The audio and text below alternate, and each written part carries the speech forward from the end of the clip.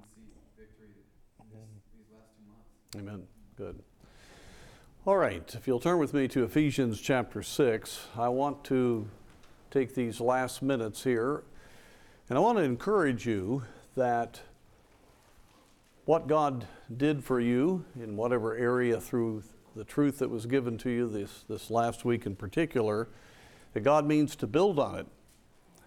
In fact, I would love for us to be able to have our last testimony chapel at the end of the school year here, and for us to say that the conference wasn't the high point, that these last 2 months were the high point. That's what God's will is.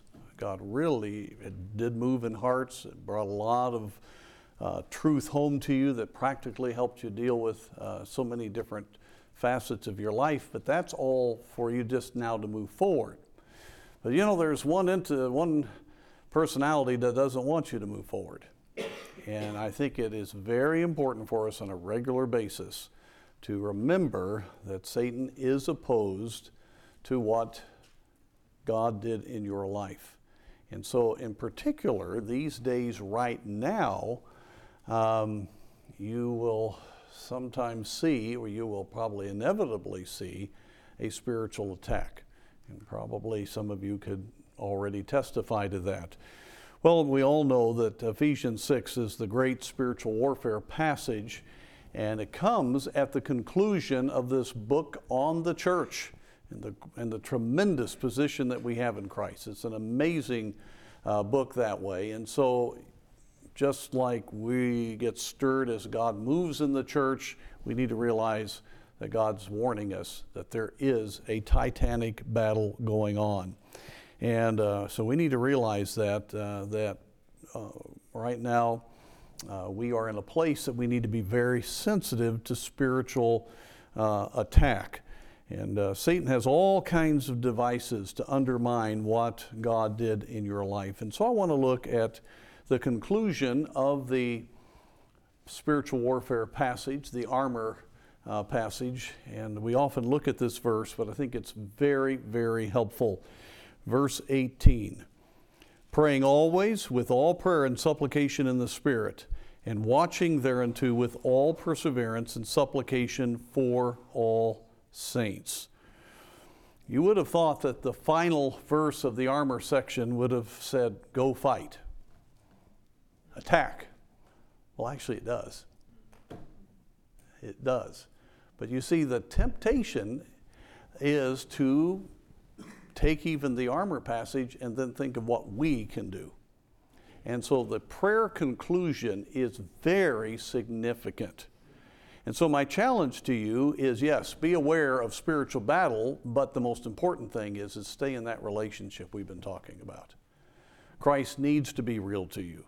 There needs to be that nurtured, wonderful, ongoing relationship with Him. And so I want to look at this verse just to look at prayer again, and I want to just simply divide it up by the words all, or always. Verse 18 again, praying always. How often should we pray? What's the timing of the prayer? It is all the time. Luke 18:1, and He spake a parable unto them to this end, that men ought always to pray and not to faint. Now, I believe to be able to live in this kind of reality, you must have an extended time as you start a day. I think most of you already understand that.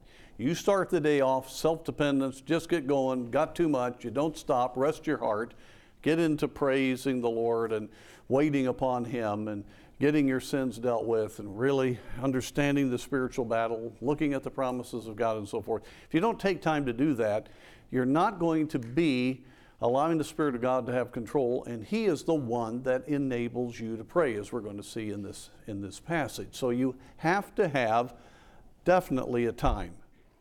But the key to the Christian life, especially in this matter of the battle, is that you need to have a prayer mindset. Don't we have a secular mindset in Christianity today? I mean, really, isn't that what we battle? It's just so many things distract us. That's why we talk about all of the distractions and things that just make us very earthy, very temporal in our thinking. And one of the things that you ought to ask God for is, Lord, make me spiritually conscious all day long. That's really what praying without ceasing is. Aware of God and fellowshipping with Him and talking with Him. And you know, the verses that we are all familiar with in the New Testament about prayer all the time, that emphasis, they are not hyperboles. They are not nice little ideas. We are made for God. The deepest satisfaction in our soul is that fellowship with the Lord. And so God means what He says, as He does, of course, with all Scripture. Luke 21:36, watch ye therefore and pray always.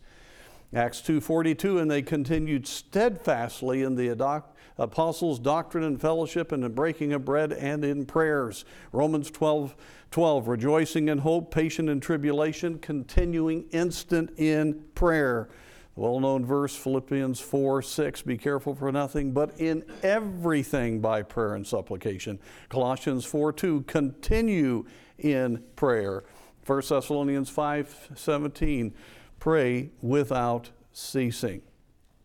So that means then we need a spiritual consciousness all the time. Let me just say this. If you have a spiritual consciousness, you're going to win the spiritual battle.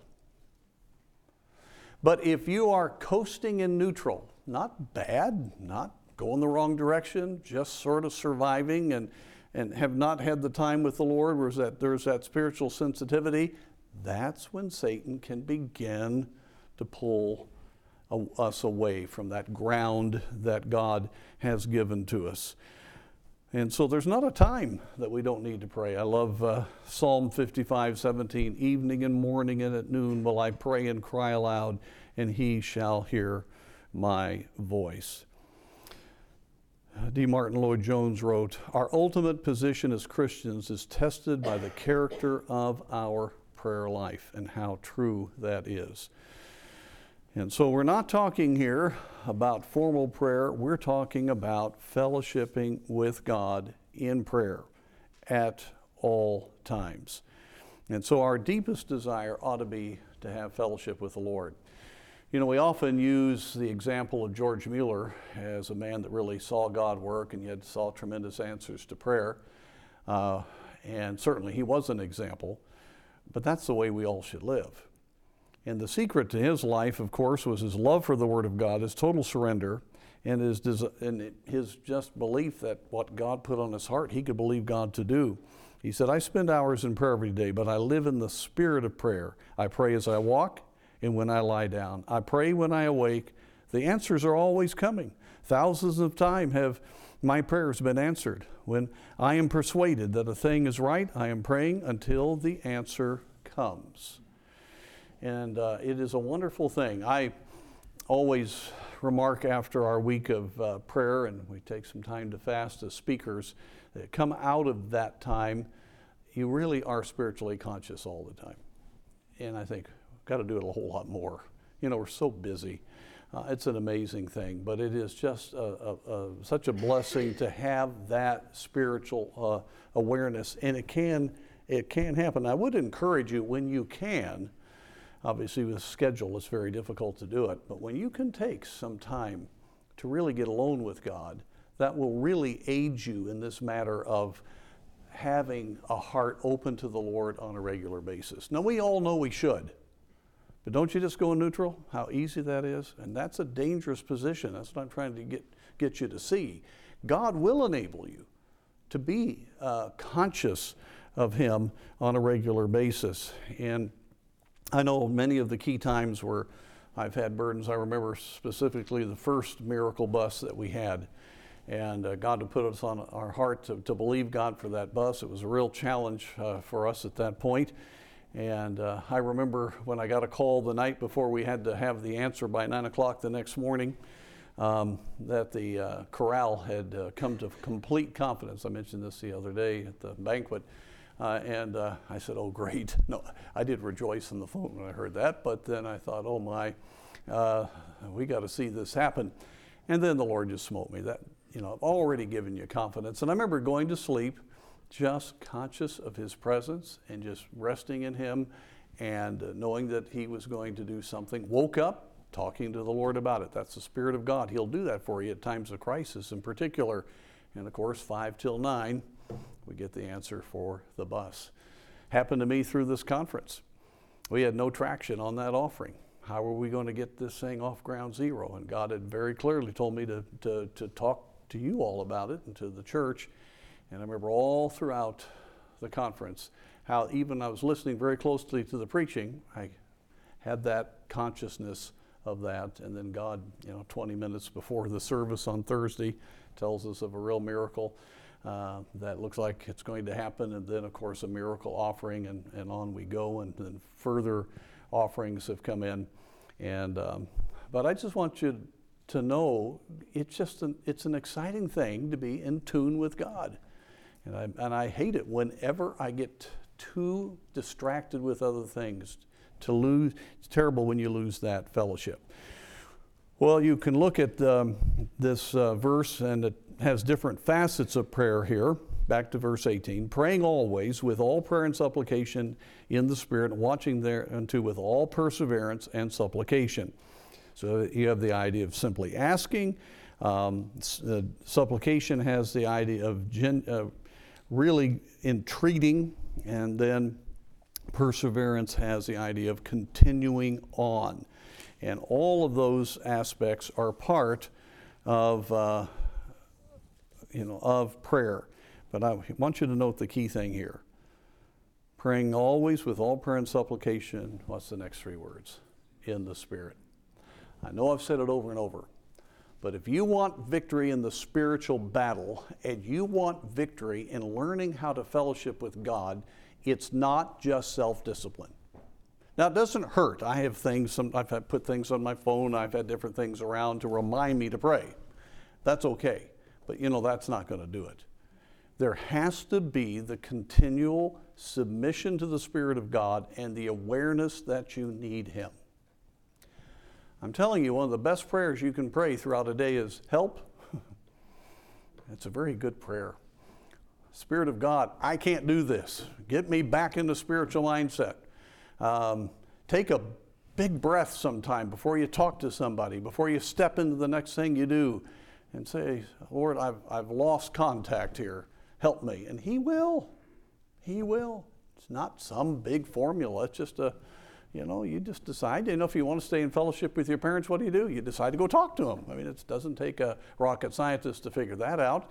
And but you've got to have His enabling. I remember years ago when that little phrase just hit me, and it revolutionized my prayer life, in the Spirit. He's the one that prays through us. He prays with groanings that cannot be uttered.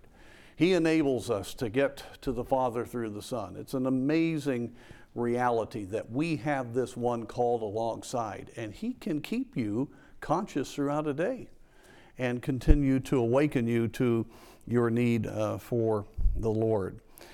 And remember, the temple, what was the Lord so upset about when they were doing commerce in the court of the Gentiles? What did He call the temple at that point? House of prayer. Instead of reaching the world through the testimony of the temple, they were causing great, just horrible corruption to go on there. And where's the temple now? It's right here. So where's the house of prayer? Not the church. You. Do you realize you're the house of prayer? The Spirit of God honestly, you've got fellowship all the time potential. You talk about a friend that sticks closer than a brother. That's reality. You have the opportunity to have Christ manifested in your life moment by moment. You don't have to have a great moment to have it occur. It is an ongoing thing. Now, a key thing here is the next point, and that is the tenacity of prayer. Praying how much? Always.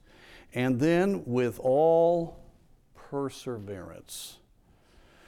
This is where I think so many Christians lose. God tests us often in what we pray for to see if we are genuinely going to believe Him and not just use Him to get what we want at the moment. God wants to grow us through prayer. God wants to cultivate our faith. He wants to develop that relationship. And I can tell you, in many things, He's going to He'll always bring you the answer if He has stirred you to pray it. But many times it's going to take some time, especially in praying for other people. And it's really sad when we faint, because the will of God to be accomplished is accomplished through people that align themselves with God's will and pray, and then the Spirit of God moves the omnipotent arm of God, and it's tremendous what happens. God has worked it that way. It's really a mystery in many ways, but we're to continue in prayer. We should have perseverance. You have, of course, the importunate widow that continued on night and day, and the judge gave it to her. And if that judge that was unjust would do it, a God that loves us, obviously. Keep on asking, and it shall be given you. Keep on seeking, and ye shall find. Keep on knocking, and it shall be opened unto you. John Newton, in one of his hymns, says, "Then let us earnest be, and never faint in prayer. He loves our importunity, and makes our cause his care." You've heard, I'm sure, the illustration about the woman who lost a very, very expensive diamond brooch in a hotel, and she got home, she remembered it, and she called the hotel. She told the manager what happened. He went to look for it. It took quite a while. They looked thoroughly, and he found it.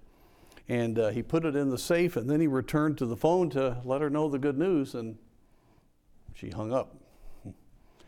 You know, how many Christians have missed the good news because they stopped praying before the true answer came? I can't emphasize this enough, and that's one of the reasons, young people, you got to keep praying throughout the day. It's not like you don't believe that God isn't going to answer. It's just that you're resting in Him. You're communicating. You are expressing your faith that He's going to work, and you are believing it, and you're not giving up. I can tell you, sometimes you feel like you're the only person praying about something, but you just aren't going to give it up because it's too important. You know, people pray for a revival. Well, there's a lot of factors, and there's a lot of ways that revival is anyway. But the problem is people give up if they don't have something happen right away, then they get a little bit disillusioned. Totally wrong perspective. God will answer your prayer according to all that He teaches and all that He's impressed upon your heart. He will answer all the time if it is the right thing. And you will know in your heart that it's the right thing, and you must not become faint-hearted. But here's what I want you to see that's very interesting, and that is the target of prayer. Was it the lost? Was it provision? Though certainly you could put that in here. Now look back at one more time at verse 18. Supplication for all saints. Let me tell you, where number one prayer ought to be is for God to revive people that are under your care. Remember, a revived Christian is going to equal a lot of people getting saved. Now, should we pray for our top 5? Absolutely. I prayed for a number of lost people this morning. I mean, it's vital. But I'm telling you, my main emphasis this morning was praying for people in the church, for some of you here, because those lives, when they're right with God, multiply. God just does marvelous things. And how many of you have a Christian you're praying for, and right now it just seems like you're getting nowhere in that prayer? Can I see your hand? Probably everybody would raise their hand. Have you given up? Or you believe in God? I'm telling you, I could go for the next hours and tell you the miracles that happen in people's lives when you pray. And you know what happens when you pray for another believer? The love of God causes you to really just see those people a totally different way. That's why, by the way, you ought to pray for believers that you're struggling with. It'll change your total attitude. You won't have any problem. Bitterness will go away. You'll get the love of God. That's the greatest way you can love your enemies. And pray for other believers. You know, most of you have siblings. How much do you pray for them? Are they really in revival? If not, man, you ought to be in your face before God every day, and you ought to be thinking about it all day long. Not in a desperation, but in a persistence. And you know what God will do? He will answer. You will see things that will amaze you in their lives. Your Sunday school class, your Bible studies, your disciples. Disciples are a real challenge. And you've got to pray through the crises in discipleship.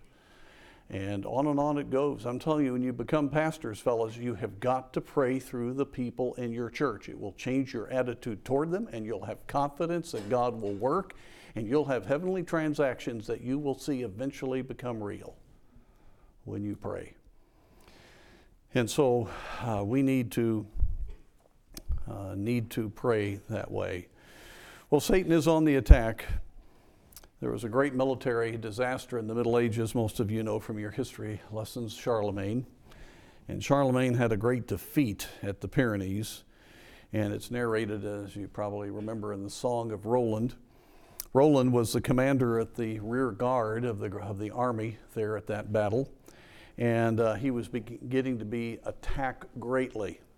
But he was too proud and too involved in what he was doing to ask for help from the rest of the army. If he had asked for help, his section of the army wouldn't have been slaughtered as they were, nor would Charlemagne have probably had the loss that he had. And young people, do you realize that Satan never needs to have the victory? Pray without ceasing. Don't get too proud to think you can go on yourself. Humbly depend upon him every moment you need him. You don't want to walk without him. Let me just conclude with this. We had a little bit of that in the reading last week, but it always touches me, 1 John chapter 1. John, who no longer was the disciple that put his head on Jesus' shoulder because Jesus was in heaven, he was not sorry because he said, I want you all to have the same fellowship I have with Jesus now. I mean, it was real to him. Why did James, the half-brother, humanly speaking, of Jesus, why was he known as Old Camel Knees? Because Jesus was real. That's why he was on his knees. How do you think that early church went forward in such unbelievable power? Praying without ceasing. And that's what this generation can be. So keep the fellowship. You know, God's overwhelmed you at times with his love these last few days. Don't hold on to the emotion. Just keep depending through prayer. Let's bow for prayer.